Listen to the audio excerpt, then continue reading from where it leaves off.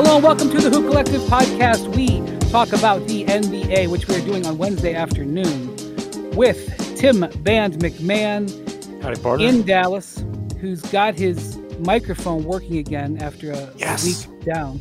Now I'm just trying to figure out all my passwords since I've got a new, a little loaner laptop here. So that's a difficult process. All right. Well, I can't help you there. We could guess your passwords, but this is part of the Disney family. Stop. Joining us from Boston, Massachusetts, is Tim Bontemps, who I'm sure has interesting passwords that all revolve around St. Bonaventure. I will not confirm or deny that.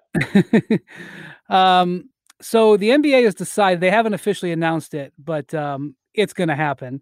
Woj reported yesterday, and I can just tell you from talking to other folks, it's, Woj reports something, it's you can pretty much take it to the bank, but I can tell you that you can take it to the bank.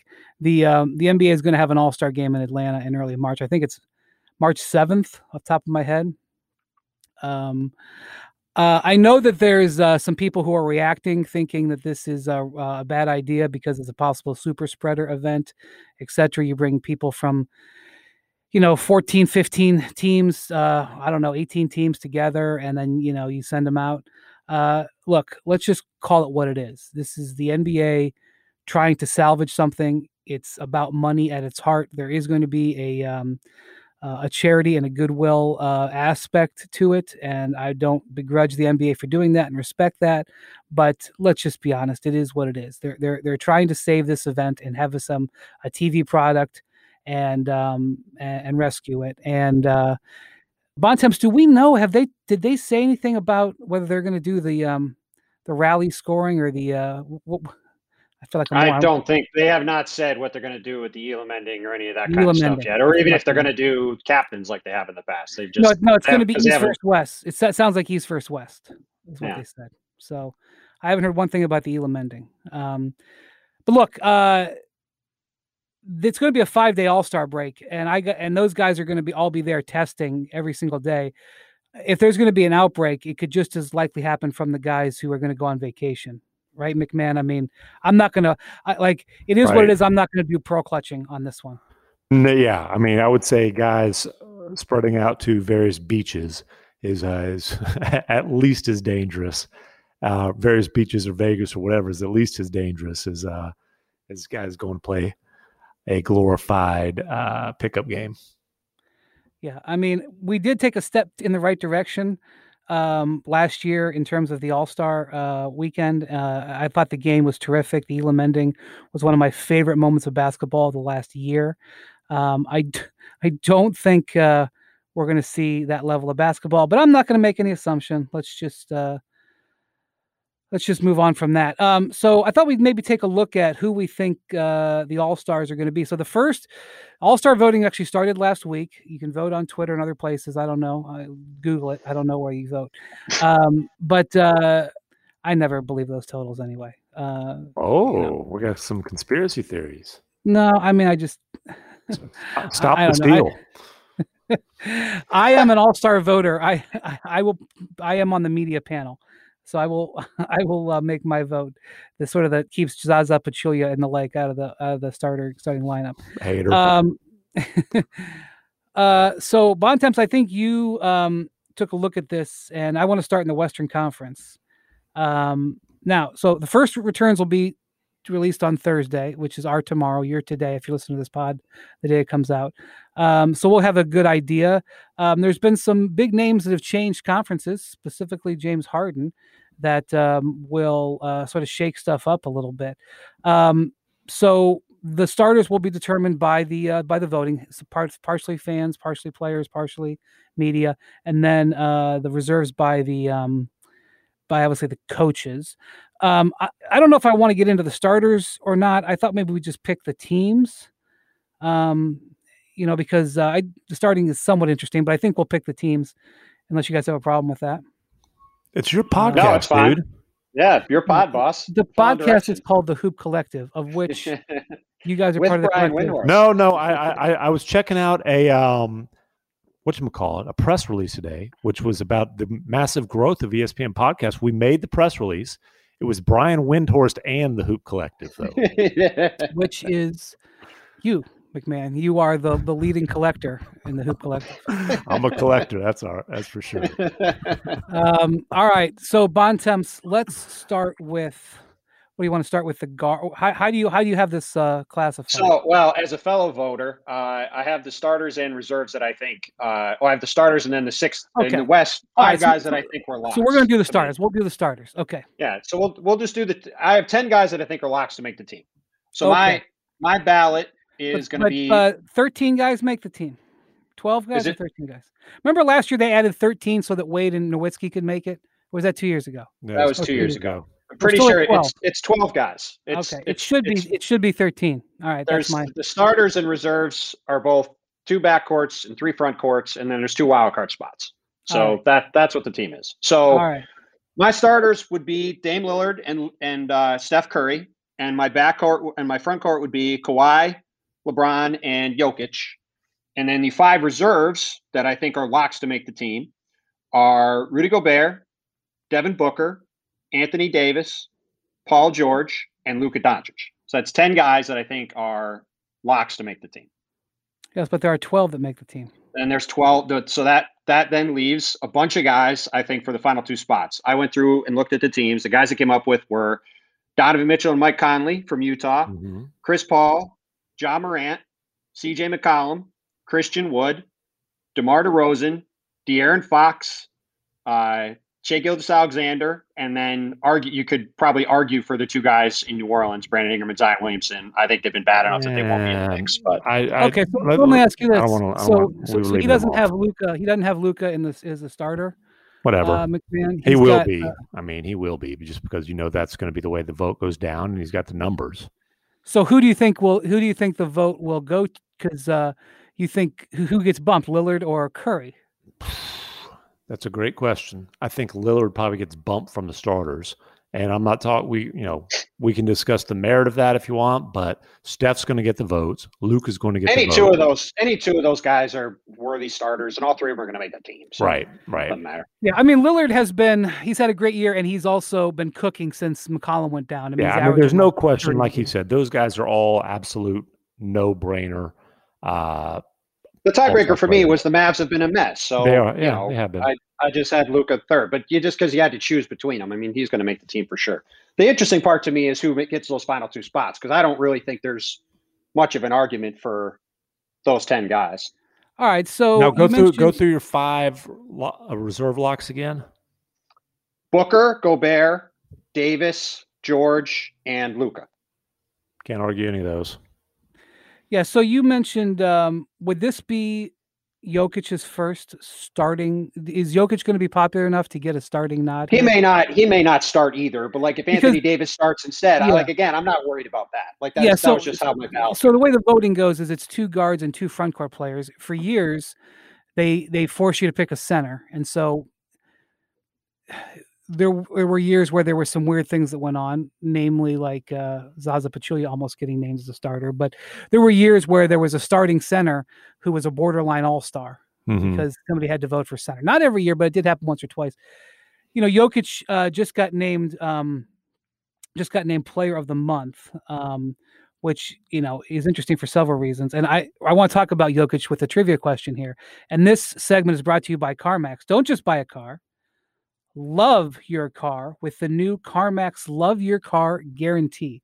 So yesterday, our Tuesday, Joel Embiid and Nikola Jokic were named East and Western Conference Players of the Month. First time this stat was out there pretty prevalently, and I will give it to you. And then I want to ask you gentlemen this next trivia question.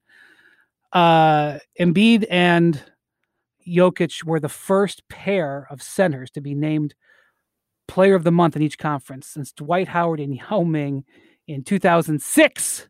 15 years since 2 centers were named Players of the Month. That stat was out there a lot. I saw it in several places. Now, who was the last Denver Nugget to be Player named of the Month? And so I'm assuming, by the way you're asking it, that it wasn't the first name that comes to mind, which obviously would be Melo. It is Melo. It is. Well, hell, that wasn't hard.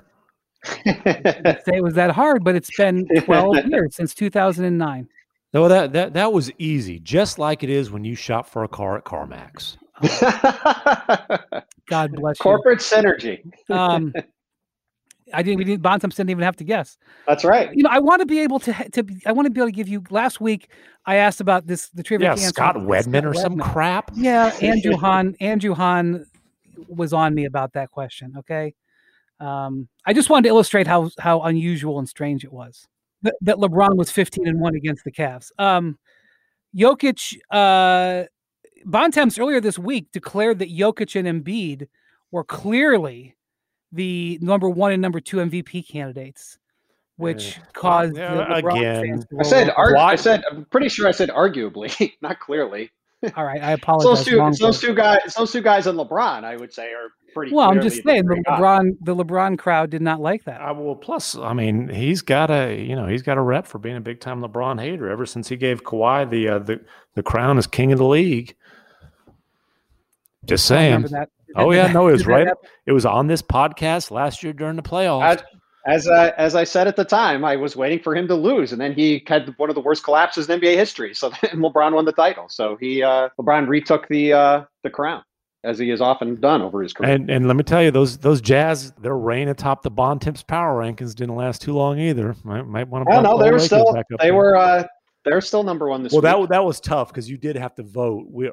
Full disclosure, our votes are due Sunday afternoon, so you didn't get the privilege of watching them get their buttocks handed to them by the old Nuggets. Well, they lost by 10 to a Nuggets team that literally had like one of the greatest shooting performances in the history of the league. So it took that for the streak to end. So I felt okay leaving them number 1.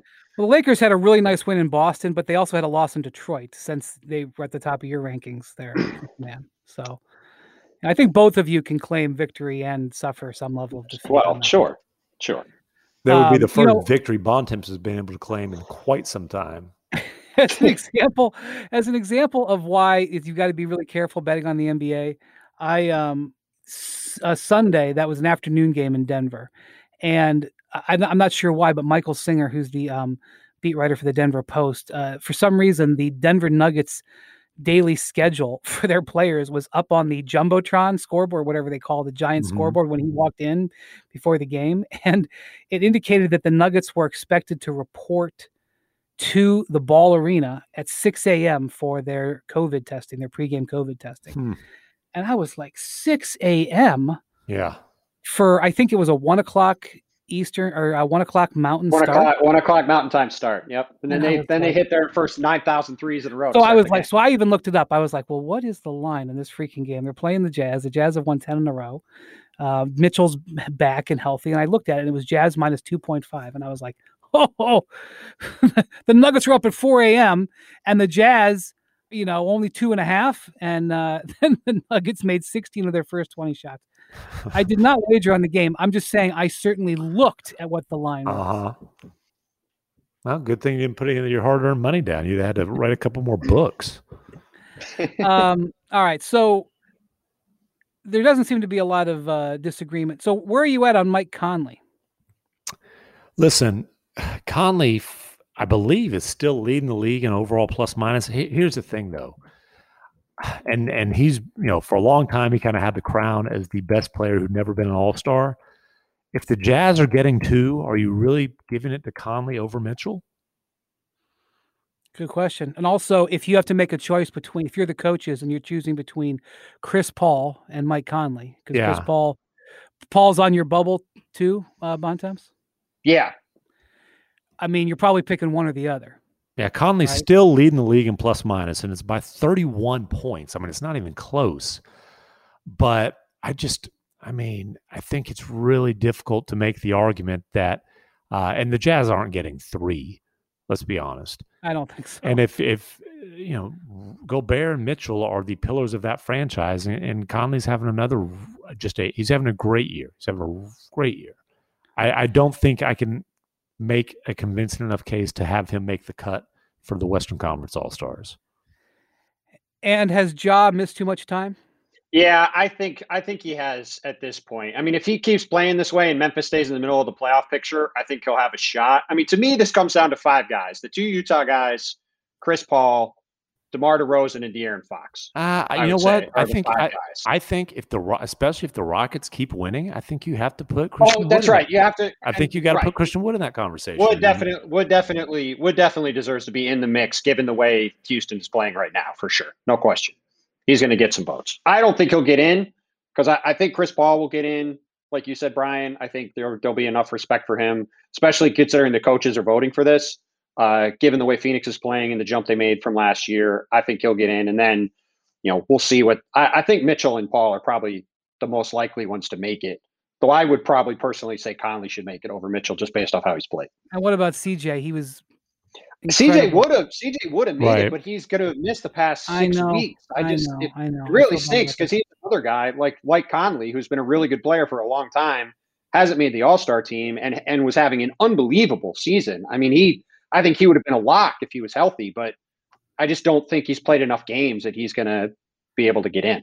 All right. So you also mentioned Shai Gilgeous-Alexander putting up good numbers. Their team is overachieving, but still not really good enough. And Brandon Ingram, and you didn't mention Zion. Zion's putting up big offensive numbers, but defensively, they've been a disappointment. So. And Zion has been a complete disaster defensively. So, I mean. Yeah, he's putting up crazy offensive numbers. I just don't, I think they're underachieving. So I think it's going to be harder to put either of them. And especially, this is the thing with Ja, too. To make your first All-Star team, you kind of got to hit it out of the park, especially if you're a coach's pick. You kind of really got to hit it out of the park. And it's not that it's Ja's fault that he was hurt, but your case has to be very strong, typically your case has to be very strong. Yeah, so, I mean, it's still 3 weeks until the reserves voting. So if Memphis continues to be above 500 and Ja keeps playing great and stays healthy, then he might have a shot to break in by then. But at this point, he's only played a handful of games. I don't think it's enough. The other thing is, so you mentioned DeMar DeRozan. That's a guy who's highly respected in the league. And again, if they're trying to break a tie, if the coaches are trying to break a tie, I think he may get. I think he's going to get some real consideration. The Spurs have been really good. They've been fun to watch, and DeMar is playing great. I mean, he's averaging 6 or 7 assists a game. He's not shooting threes. He's not shooting threes still, but I mean, he's basically become a point forward for them. I mean, he's played really, really well. West is so tightly packed. San Antonio was in 4th place on Saturday. They lost on Sunday and they dropped to 11th. I mean, it's just it's hard to know. If they're in 4th place, you think they should have an All-Star, but the way it's packed, I don't know if it's going to go that way. And then they lost by 30 to the Grizzlies 2 days later. Passion, drive, and patience. What brings home the winning trophy is also what keeps your ride or die alive. eBay Motors has everything you need to maintain your vehicle and level it up to peak performance. From superchargers, roof racks, exhaust kits, LED headlights, and more. Whether you're into speed, power, or style, eBay Motors has got you covered. With over 122 million parts. 122 million. For your number one ride or die, you'll always find exactly what you're looking for. And with eBay Guaranteed Fit, your part is guaranteed to fit your ride every time or your money back. Because with eBay Motors, you're burning rubber, not cash. With all the parts you need at the prices you want, it's easy to turn your car into the MVP and bring home that win. Keep your ride or die alive at ebaymotors.com. Eligible items only. Exclusions apply. For the ones who get it done, Grainger offers high-quality supplies and solutions for every industry, as well as access to product specialists who have the knowledge and experience to answer your toughest questions. Plus, their commitment to being your safety partner can help you keep your facilities safe and your people safer. Call or click Grainger.com or just stop by. All right, Eastern Conference Bontemps. Now, this one. Let me just say, these voting results will be interesting because I think there's a good chance that the Nets could have 3 guys voted in. Mm-hmm. Right. This is where the voting stuff gets a little tricky. But I think that my starters for my ballot, at least for now, are James Harden and Jaylen Brown in the backcourt, and then Joel Embiid, Giannis Antetokounmpo, and Kevin Durant in the front court. And then I had 6 locks for reserves: Trae Young, Bradley Beal, Jason Tatum, Bam Adebayo, Chris Middleton, and Domantas Sabonis. Okay, so you do not have Kyrie on there. I do not, because at this point he missed a chunk of games, and so I think he's still a possibility. Now, again, to your point, he could get voted in as a starter, and also to your point, here are the then like dozen guys that I had for the one remaining spot: Ben Simmons and Tobias Harris from Philly, Kyrie, Malcolm Brogdon from Indiana, Colin Sexton and Andre Drummond from Cleveland, Gordon Hayward, Kyle Lowry and Fred VanVleet, Zach LaVine, Nick Vucevic, and Julius Randle. Now, well, those guys at the end aren't necessarily in the mix, but you've got 11 or 12 guys who are having good seasons to basically get one spot. Boy, there's going to be a long list of people who feel like they got snubbed. Well, and honestly, you can't say Bam is a lock and Kyrie's not. Kyrie, I mean, Bam missed time too. The Heat are way under 500. Well, part of that, Tim, is that I think you have to have three forwards, and I think Bam is going to be one of the three forwards that the coaches picked too. Okay, realistically though, Kyrie is averaging 28 freaking points per game. Right. I mean, efficiently as hell. He's been great. His shooting splits are 53.5, 44.7, 94.8. Like, well, and this is kind of my point. You could argue the East All-Star roster is set. Yeah. And I wouldn't argue with that. Like, I think if Kyrie stays healthy, I think those three guys are going to make it. I think those other guys are all pretty well locked in, and barring an injury, there's your 12 All-Stars. Like, I don't think any of those other guys are going to be able to get in there. And like you mentioned, Brian, that people are going to be upset.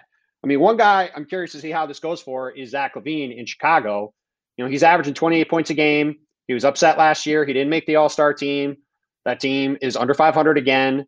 And, you know, if he doesn't make the All-Star team again, the team's already, you know, there's already been a lot of noise there that he's, you know, they've been doing campaign stuff for Zach to make the All-Star team. That's a kind of situation where I don't think he's really got much of a shot given the when you lay it out like you just did. I don't think he's anywhere close, and he's even getting a sort of a. I mean, Jimmy Butler I think plays forward for them, but somehow last year he was deemed a guard. Jimmy Butler isn't going to make it. I don't think because he's missed so much time. Yeah, I didn't even include Jimmy just because of the amount of games he's missed. So I guess he could be great over the next 3 weeks, but my guess is Jimmy's not going to make it. So he's even getting a sort of a bonus when there's a genuine All-Star who's just going to be out. He's got a rep as an empty calories number stuffer. I mean, the numbers are ridiculous. He's 27, 5, and 5, 50, 40, damn near 90. But you know, they're not a good team. And if you want to talk about plus minus, his plus minus, if you stack that up against any of these other guys in the conversation, it's awful. I do think he's no question. I do think he's not the same player as he was a couple of years ago. I do think he's more. I think he's a more contributing player. But I agree. I just think the circumstances are going to go against him. To be clear, I'm not arguing he should make it over these guys. But what I'm curious to see is the reaction to not making it over these guys, because he was already mad he didn't make it last year. Yeah. If he doesn't make it again, and this team isn't very good. You know, it's going to be about a month before the trade deadline. I'll just be curious to see what the reaction to that is, especially in a trade market where, you know, the general consensus from people I talk to is that Bradley Beal is not going to be traded. So if you assume that to be the case, there's not a lot of interesting names that are necessarily going to be available. And Zach is a guy who, you know, if he became available, could be an interesting name. Well, on this podcast a couple weeks ago, we did small sample size theater, and we talked about how Trae Young was struggling. And I think Kevin Pelton basically presented the case that he would rebound. He's averaging 38 in his last 5 games. 2-3 weeks ago, I wouldn't have put Trae in the lock category. Do you agree with that, MacMahon, that Trae's in the lock category now? I mean, he's been with him winning, with the numbers that he's putting up, I think he should be a lock. I don't. It's averaging 27. It's averaging 27 and 9 on a playoff team in the East. Yeah. By the way, and what's the biggest? Kyrie? Kyrie's averaging he's 28. But that was, to be clear, the only reason Kyrie wasn't a lock and McMahon made a fair counter about Bam. The only reason Kyrie wasn't a lock was because he missed a good chunk of games. Like, if Kyrie stays healthy, he's going to make the All-Star team. And what's the biggest knock on Trae Young? Okay, bad defensive player, really, really bad defensive player. Listen, look at these on-off numbers with Zach LaVine right now. When he's on the floor, the Bulls give up 116.9 points per 100 possessions, which is horrific. When he's off the floor, and again, fairly small sample size, but when he's off the floor, it's 99.1, which would be by far the best defense in the league. Yep. Yeah. Well, and you can argue, to be clear, like I said, I just thought it was an interesting discussion given off what's happened with him. But I would argue that, Colin Sexton's been better than him. I'd argue Gordon Hayward's been better than him. Then Levine, I think, or yes, then Levine. No. I'm just saying to these guys who aren't going to make it. Malcolm Brogdon has been really good, right? Like these guys have all their teams are better. So I wasn't saying, to be clear, I wasn't saying that he should make it, but just, based off what has happened there, it's just a guy that I'll be curious to see what his reaction is if he doesn't make it. I think we assume that he won't. Yeah. With Trae Young, look, nobody's saying that he's going to be an all defensive candidate anytime soon, but the Hawks are playing at least somewhat decent defense at this point. They're matter of fact, they're ranked 9th in the league. So you can't. And Trey's gotten a little better too. Yeah, obviously he's not a stopper or by any means, but he definitely isn't as bad as. And they've put some pieces around him that really work. I mean, Capella has been a big addition for them that fits really well with him. So my point is, you can't use that as some huge knock on Trae Young. Oh, he's the worst defensive player in the world when they're a top 10 defense. The worst defensive team in the league is the Kings, but the Nets are right there in my view, and they're going to have 3 guys from their starting lineup make it. Yeah, they're right there with the best offense in NBA history is the difference. Right, that's true. The Blazers are the 2nd worst defensive team in the league, and we're slamming Dame Lillard right in there as a lock. So, the defense is only used as an excuse to, if it needs to be. It's not always paid that close attention to when it comes to this kind of stuff. Colin Sexton is an interesting name. Again, I think as good as he's been, the challenge is going to be you have to be dominant to make your first team. It has to be sort of clear. And the Cavs, I believe, have the hardest schedule between now and the All-Star break. Now, doesn't mean they have the hardest schedule between now and when the reserves are picked, but it could be, or he could rise above. He could have a bunch more games and make it harder. But I think he's a guy to watch going forward. He's certainly playing like an all-star for the Cavs. He's been a difference maker for them. But we'll see if the Cavs are hanging at 500 right now. Their schedule is brutal going forward. So at least for this next rest of this month. So we'll see how that goes. Just to fact check myself, since I said that Trae has been better defensively, and the on-off numbers do say he's been better defensively, but I went and looked up his defensive real plus minus, which in the past has been the worst in the league, and he's improved this year, but to 6th worst in the league, ahead of LaMelo Ball, Tremont Waters, who barely plays, James Harden, the aforementioned Zach LaVine, and Russell Westbrook. So some illustrious company there for Trae Young at the bottom of the defensive standings. Yeah, well, but they aren't a bad defensive team with him on the floor, and that's all that matters because he's a guy who, if you got him on the floor and some decent talent around him, you will have a really damn good offense. So if the 3 guys at the bottom, James Harden, Zach LaVine, and Russell Westbrook, are on teams that are absolute dumpster fires when their teams are on the court. So yeah, you haven't heard Westbrook's name brought up on the All-Star. And he will not be in the All-Star discussion for anyone, I don't believe. Certainly not for me. And not that Harden's been a stopper in Brooklyn, but he's at least broken a sweat on that end of the floor, which he did not do during his brief Rocket stint to start this season. Well, they've collectively barely broken a sweat on the court, so defensively. So he's among like company. I'll tell you one thing, man. When they have it humming offensively, it is something to see. Well, they can certainly score. There's no question about that. The only question is, are they going to be able to stop the other team from scoring enough to win in the playoffs? That's the only question with them. I know that's not under debate, but I mean, a machine is almost understating it. They a lot of times they just make it look so easy. And, you can play really good defense on them. Like you can rotate, you can make the correct decisions, and it just doesn't matter. It's just, they have so much firepower, and we're going to talk about the Clippers in a minute, but when they actually have it going from the outside, like they did against the Clippers in their big win on Tuesday night, it's a miracle that teams can stay in it, but it's not a miracle because they totally lay down on the other end. So it would be a shame if Domantas Sabonis does not make it, because I think the Pacers have been really good this year, and he has been really strong. I know he made it last year. The Pacers deserve to have a representative. By the way, he's a low-profile player playing in a small market, so it's probably not getting recognized. But Jeremy Lamb is coming off of a ACL tear. I don't remember a guy coming back from an ACL, especially mid-season. And not just an ACL. I mean, he messed a bunch of stuff up in his knee. That was a pretty gruesome injury last year. Yeah, and so he doesn't get the benefit of coming back in and starting at the same speed as everybody, like an offseason. He comes back in mid-season, and the Pacers are down. They've got injured players, and the unfortunate situation with Karis LeVert. And Jeremy Lamb has been a huge offensive difference maker for them coming in. He's putting up some terrific numbers since he's come back, shooting over 50% from the field. The exact inverse of what we normally see from a guy who comes back from an ACL. What you normally really start slow. He's played 8 games, 51% from the field, 47% on threes. Now, do I think it's going to last? No, he's a career 33% three-point shooter, 34%. I guess he's bumped up now from this year.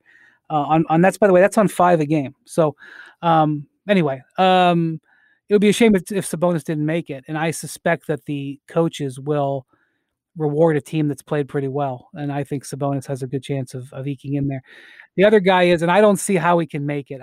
Because they've been such a disappointment, but Nikola Vucevic in Orlando has had just an excellent season, and I don't see how he fits on there. Yeah, it's hard. It's hard. I mean, he's another guy, right? Like he's one of these 10 or 11 guys in that mix for one spot, right? And like he's had a great year, but like if a guy with like Ben Simmons was an All-NBA player last year, he's not really even in the discussion, right? So like it's when you have literally one spot maybe available, and that's if Kyrie, and that's assuming like Kyrie is not a lock. Like if you make him a lock, like okay, then it's Nick Vucevic versus Sabonis or Bam Adebayo. Like those guys he's not gonna get in over those guys almost certainly. You wouldn't think, no matter how good he's been. 23 points a game, career high, averaging 11 rebounds a game, averaging 4 assists a game, averaging 1 steal a game, shooting 43% on threes, on 6 threes a game. Those are awesome numbers, but it's the Magic, and it just doesn't get a lot of attention. And they're not underachieving. They're just not achieving really. And they've had injuries.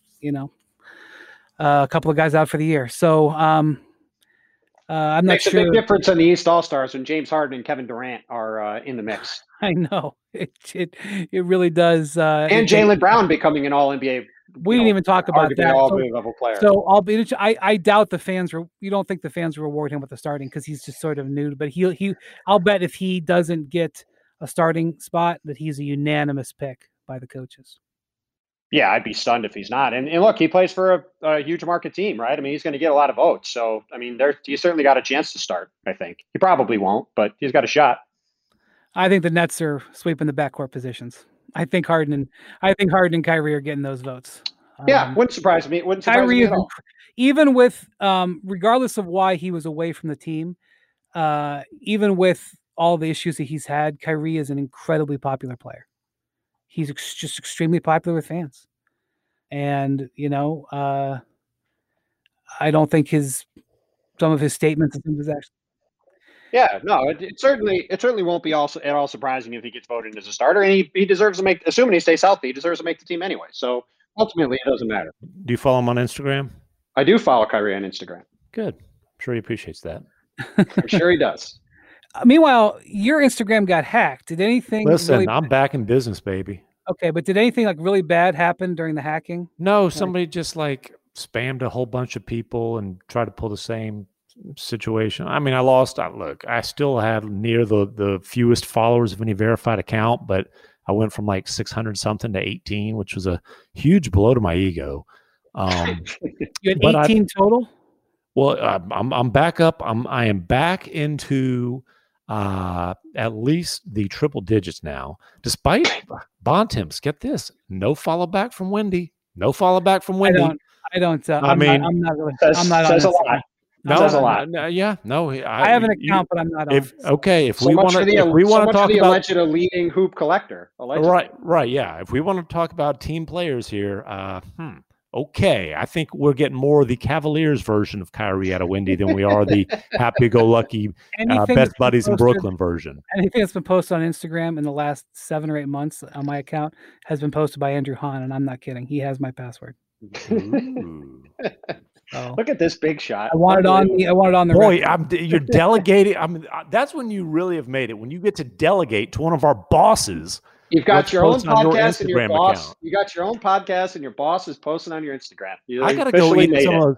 Once this COVID stuff's over, I gotta treat Han to some of those hipster LA restaurants. I know that's how you get in with them. You gotta bring those hipster restaurants. Yeah, he took us to some. The last time we all went out to dinner together, remember we went to some Korean barbecue place out there. He like had to make some reservation like weeks in advance to get us in or something like that. Or no, it was a Mexican place. The year before it was a Korean place. Yeah, so I was going to say, the last time we were all together for dinner was at that Mexican place. That's right. And then I went to another dinner afterwards because I didn't want anything on that menu. All right.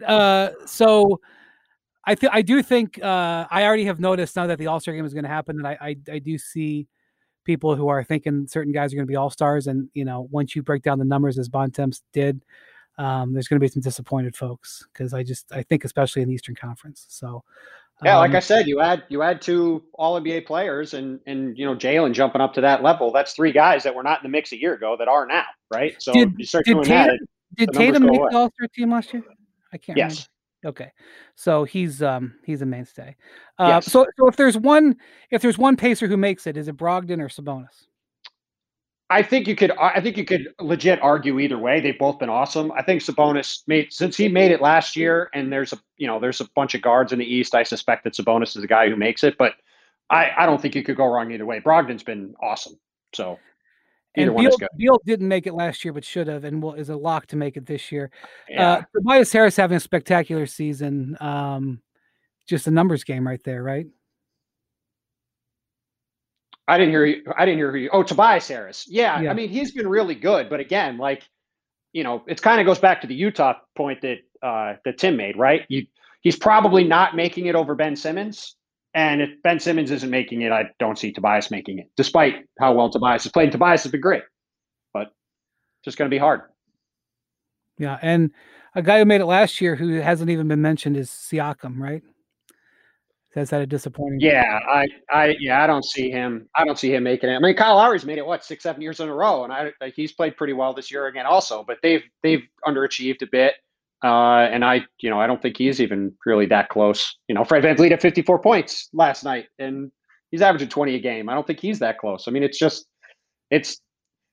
not the old Eastern Conference All-Stars. Just with the amount of talent that's now in the East. I mean, it's just a much different calculus. And we didn't bring up Gordon Hayward, who's been awesome. He's been awesome too. And one of the reasons why he went to Charlotte was to try to get back into that. I think he was Western Conference All-Stars last year in Utah. He never made it in Boston for various reasons, injuries being the primary one. Let's look at his numbers. 23 points. That's a career high. Yeah, shooting 50% from the field, shooting 40% from 3, averaging a few assists a game. They've been pretty good. He's been awesome, but again, it's just like, Hey, what? I mean, do they got to get Hayward in there for ratings reasons? Who doesn't want to tune in for him? It's just like there's a lot of guys with good candidacies. I mean, I actually think the Eastern Conference roster after the, trying to pick the final spot or two. Actually, I think you make a pretty good case. It's tougher than the West. I just. At the end of the day, there's a bunch of good players that aren't going to make it. Well, it would not surprise me if no Houston Rockets made it after they've had 2 guys on the team for. Yeah, again, Wood is a legit candidate. We'll see what they. I mean, if they keep on, who has the longest winning streak in the league right now? Is it the Houston Rockets? The mighty Houston Rockets. Well, that's what I was making a pivot. Pivot, like Yao Ming in the post. They play. Who do they play tonight? MacMahon. The not so mighty Oklahoma City Thunder. Okay, well, I wouldn't guarantee anything with them. They sneak up on people, but so they're going for 7 in a row tonight, and they've crawled up. They've crawled up to ninth, although it's they're thousandths of a point ahead of Golden State and San Antonio, and they're a game and a half ahead of Sacramento, and if you give them a game and a half, they're only a game and a half out of fourth, so it's still pretty tight. But as you mentioned, 6 in a row. Defensively, they've played really well. They've won 7 out of 10 overall. In addition to Christian Wood putting up big numbers, what's going on in Houston that has turned things around and actually got the Rockets getting a bit chesty from what I can see out there? Chesty. I love that. Look, there are a bunch of dudes who feel like they've got a lot to prove. They've got a huge chip on their shoulder. It helps that they all actually want to be there, or if PJ Tucker doesn't necessarily want to be there, he's at least bought in, which clearly, look, the hard thing was a huge black cloud. We all understand that. We don't need to delve into that. But what they've got now is a bunch of dudes who play hard, play unselfishly.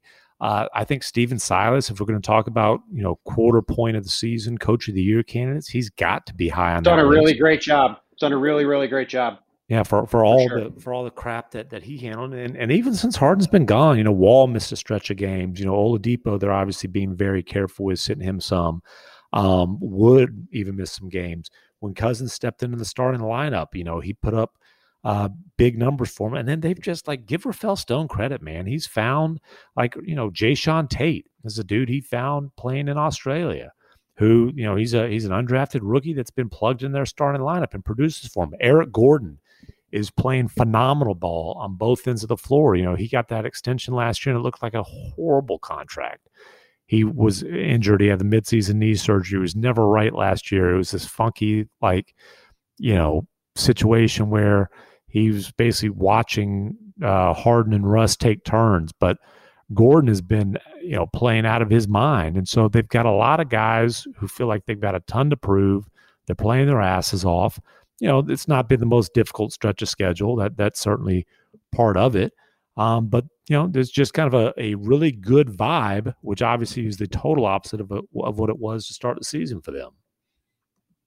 By the way, for coach of the year for the first quarter, I'm going to go with Taylor Jenkins, who didn't have Jaren Jackson and didn't have John Morant for a big stretch, and they're 9-7. Also had a COVID shutdown. So yeah, I mean he deserves mention. Quinn Snyder was coach of the Western Conference Coach of the Months, which is for sure. Yeah, Doc Rivers was Eastern Conference Coach of the Months, and then you're saying months because it includes December and January, right? Which I don't get that. Why did whatever? I guess December was a little. I'm sorry, I'm thinking normal school. Right. And then they do that every year too. They always say October, November, right. Normal season. And then the other guy who I think absolutely deserves mention in that group is JB Bickerstaff. When you look at how competitive the Cavaliers have been, when he took over a team that was in complete disarray, they were competitive to end the last season. Well, they were 30th in defense the last 2 years, and I don't know where they are at this moment, but at the start of the week, I think they were 8th or 9th. Yeah, they're 7th right now, and you're seeing development in some of the young players there. Without Kevin Love, they're still right. Well, that probably right helps there. their defense. Well, frankly. Okay, but still, they're 10-11 without the guy who makes the most money on the team. That's true. That's just my short list of guys I think are deserving coach of the year candidates. But Houston, do you think that they can with this? I mean, the other thing they have choices to make about whether or not they're going to trade off pieces. We talked about this earlier in the week, but obviously PJ Tucker's name has been out there. Daniel House's name has been out there, and while they haven't floated Victor Oladipo, that is an option for them to do before the deadline. Right. Victor is, he. The other night, and I like Victor. I have nothing bad to say about him, but he's saying all the teams quit on me. He's kind of, Yeah, the Indiana thing wasn't, whatever. Like it was very strange situation. The Thunder traded him for Paul George. I don't think that's an insult. Yeah. So the Magic traded him for Serge Ibaka because they didn't want to pay him, and that's a fair point. You can say it was a disaster. It was a disaster trade all around for Orlando, and they traded Serge within a year up to Toronto for Terrence Ross and I think a first-round pick. So that's a fair point. But Bontemps, do you think Houston can maintain this? And, do you think that they hold on to these guys now that they were thinking about what's trading because they might have something? I would assume MacMahon would probably have a better sense of this than me, but I would assume it wouldn't change their thinking between now and the deadline. I think they were probably going to wait anyway and do something, but I suspect if they could get a good deal for Victor Oladipo or PJ Tucker or any of these other guys, I think they would still do something by the deadline. But yeah, look, I mean, if they don't trade those guys, I mean, they have a decent team. Like you're going to go through the roster. Like John Wall, when health is an issue, but when John Wall's healthy, he's a solid point guard. Victor Oladipo is a good 2 guard. Christian Wood has been a good center. PJ Tucker is solid, right? Daniel House is a solid defensive wing. Christian Wood has been damn good. He's been really good. Like they have a decent amount of talent, and like they have depth they haven't had. Sterling Brown, Nawab off the bench, both those guys have played well. They've got 10 guys in the rotation that can play, which has not been the case in the past. No question. And if you look at the West, right, I would say there's, 5 teams you look at that are definite playoff teams barring catastrophic injury. In Utah, the Clippers, the Lakers, the Nuggets, and the Suns.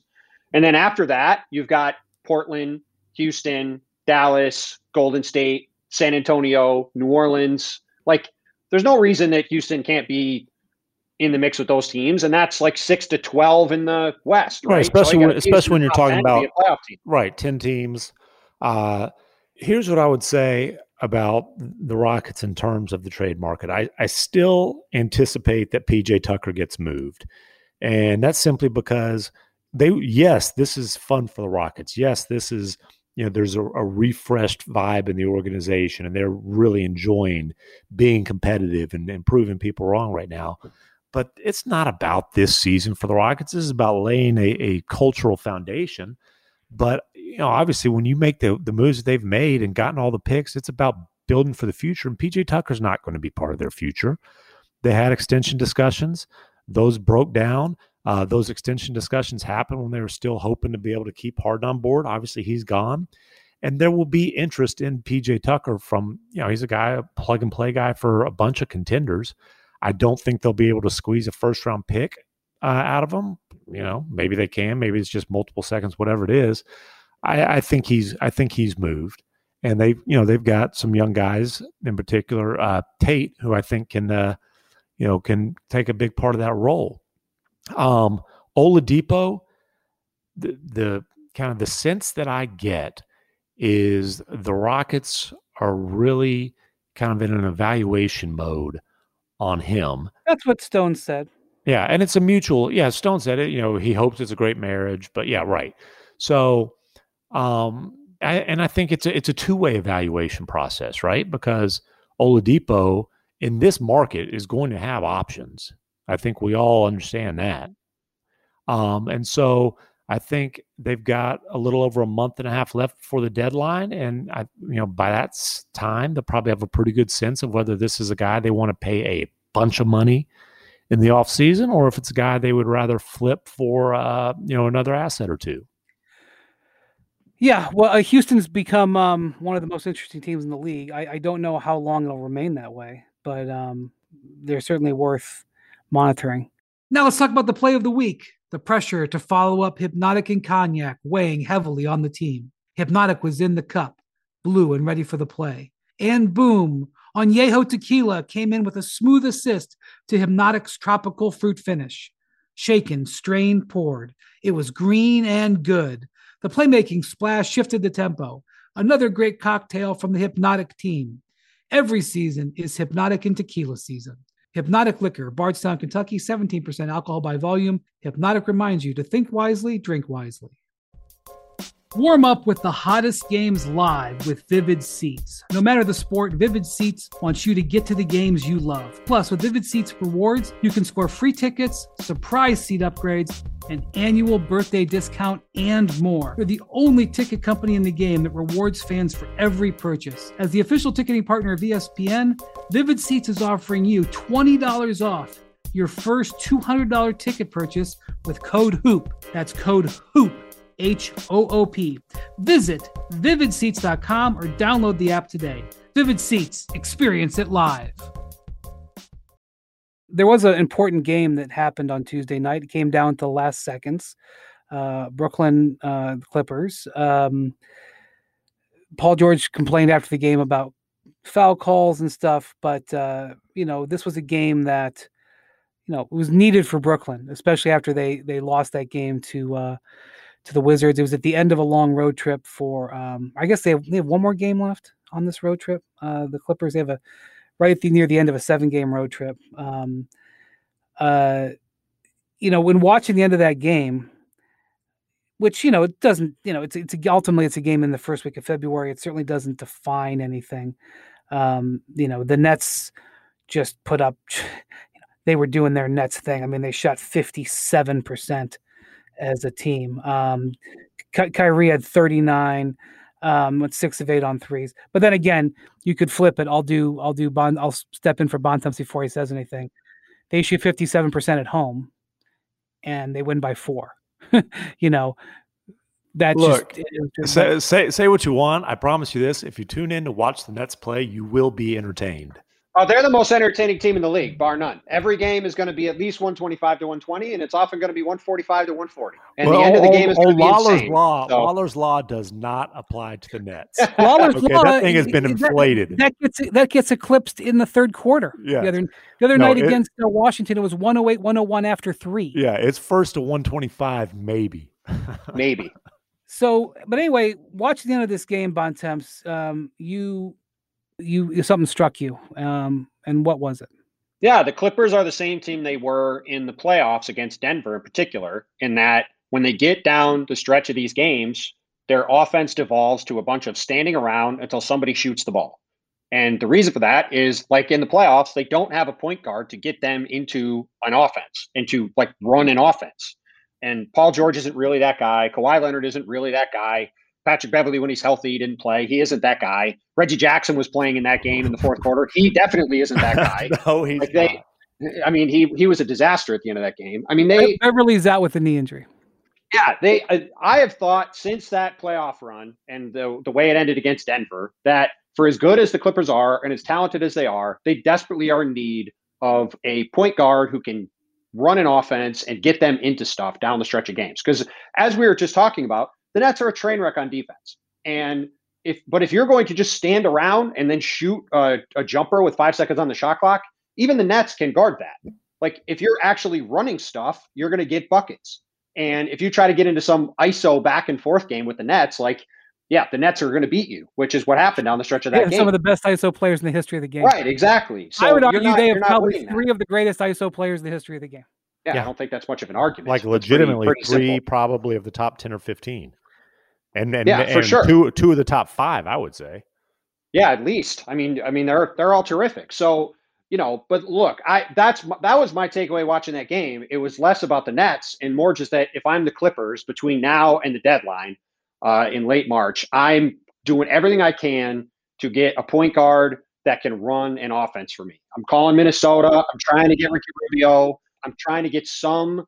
Obviously, Rubio hasn't been great for Minnesota this year, but and they don't have any first round picks, so they'd have to throw in a bunch of seconds or something. But to me, for them to be a championship team, they need to get some upgrade on that point guard spot because they just don't. I don't think Beverly is that guy for them, and I just think they need somebody who can get them into offensive sets late in games against this high level teams if they're going to be able to overcome the issues that they had last year. Yeah, I mean, they have had a really good season to this point, and they have been more focused, played with more of a purpose than they did a year ago. But, and they've won games by having Kawhi and Paul George be their sort of creator down the stretch. Batum has done some of it. In this particular case, in this game last night, you saw it. You could see they were wheezing a little bit. And, they were, I think in the last 2 minutes, they ended up with, I think, 2 or 3 possessions. We ended up with Nick Batum shooting threes. I tell you what, why don't they just give Chauncey Billups a jersey? He's already on the bench. Okay, just give him a jersey, and he only plays like the last 5 minutes. You can load management him. He's only a guy who plays the last 5 minutes of close games. I think Chauncey still has enough in his legs to get it done. The thing about it is that that's exactly the time. I mean, Chauncey Billups is probably going to be a Hall of Famer, but that vintage of guard is what they need. They don't. That's why I think Rubio would be good for them. I mean, Rubio is flawed, but he's going to be able to get them into offensive sets and get them running. He'll pick the pace up too. When they struggle, they tend to kind of get into these, walk it up and stand in the half court and stand when they're moving around, they're really good. When they get, stationary, that's when they struggle. So, and he's a guy that's just he fits that bill and he's available. And again, the Clippers aren't exactly overflowing with trade assets too. So they're limited by the hard cap. They're limited by the lack of picks. I mean, they're going to have to be creative to try to find a way to fix that. But I just think it's something they need to try to do over the next couple of months here. I thought for sure they were going to address that in the off season, and I think they sniffed around it, but they really didn't. They made there was Rondo rumors with them. Yeah. Well, again, Rondo, not regular season Rondo, but playoff Rondo would be amazing. I know one championship point guard who will be available in late March. Mi amigo, Jose Juan Barea, playing with the Estudiantes right now. I'm telling you. That was an impassioned defense you had on the low post to get it back on the Mavs. I'm telling you what, if Barea lands with a contender, Bill Duffy's his agent. I'm going to have to negotiate with Bill. I want 1%. I want 1% of the minimum. But I'm serious. If you talk about a guy who, look, he ain't going to play a lot of minutes, but if you talk about a guy who can run a freaking offense, I mean, he can run some pick and roll, can get you in your sets, can run your offense. I love JJ, but I don't think JJ is necessarily the solution. I think, to your point, JJ would be good to be back in Dallas to help them out, I think, with their situation. But I don't know if he's helping the Clippers.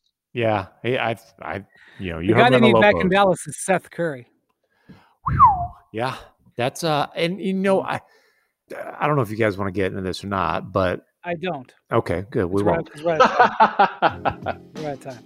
But well, thanks, Wendy. And the Hoop Collective will just shut up now then. That's right. You're collectively muzzled. A reminder that the new 30 for 30 airs on Thursday, the day this podcast comes out.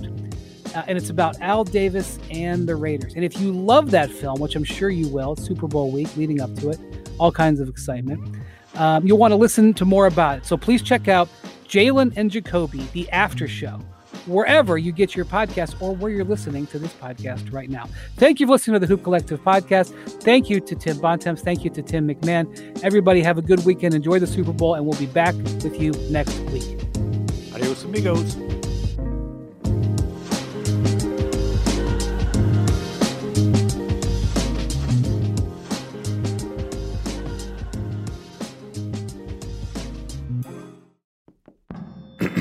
ESPN Tournament Challenge is here. And guess what? I'm doing my bracket right now. Making picks, predicting upsets, winning my bracket group, and leaving my old life as a part-time voice actor behind. Hey, you never know. And if I can do it while recording this awesome commercial, you can too. Anyone can bracket. Download the ESPN Tournament Challenge app to play the #1 bracket game. Presented by Allstate.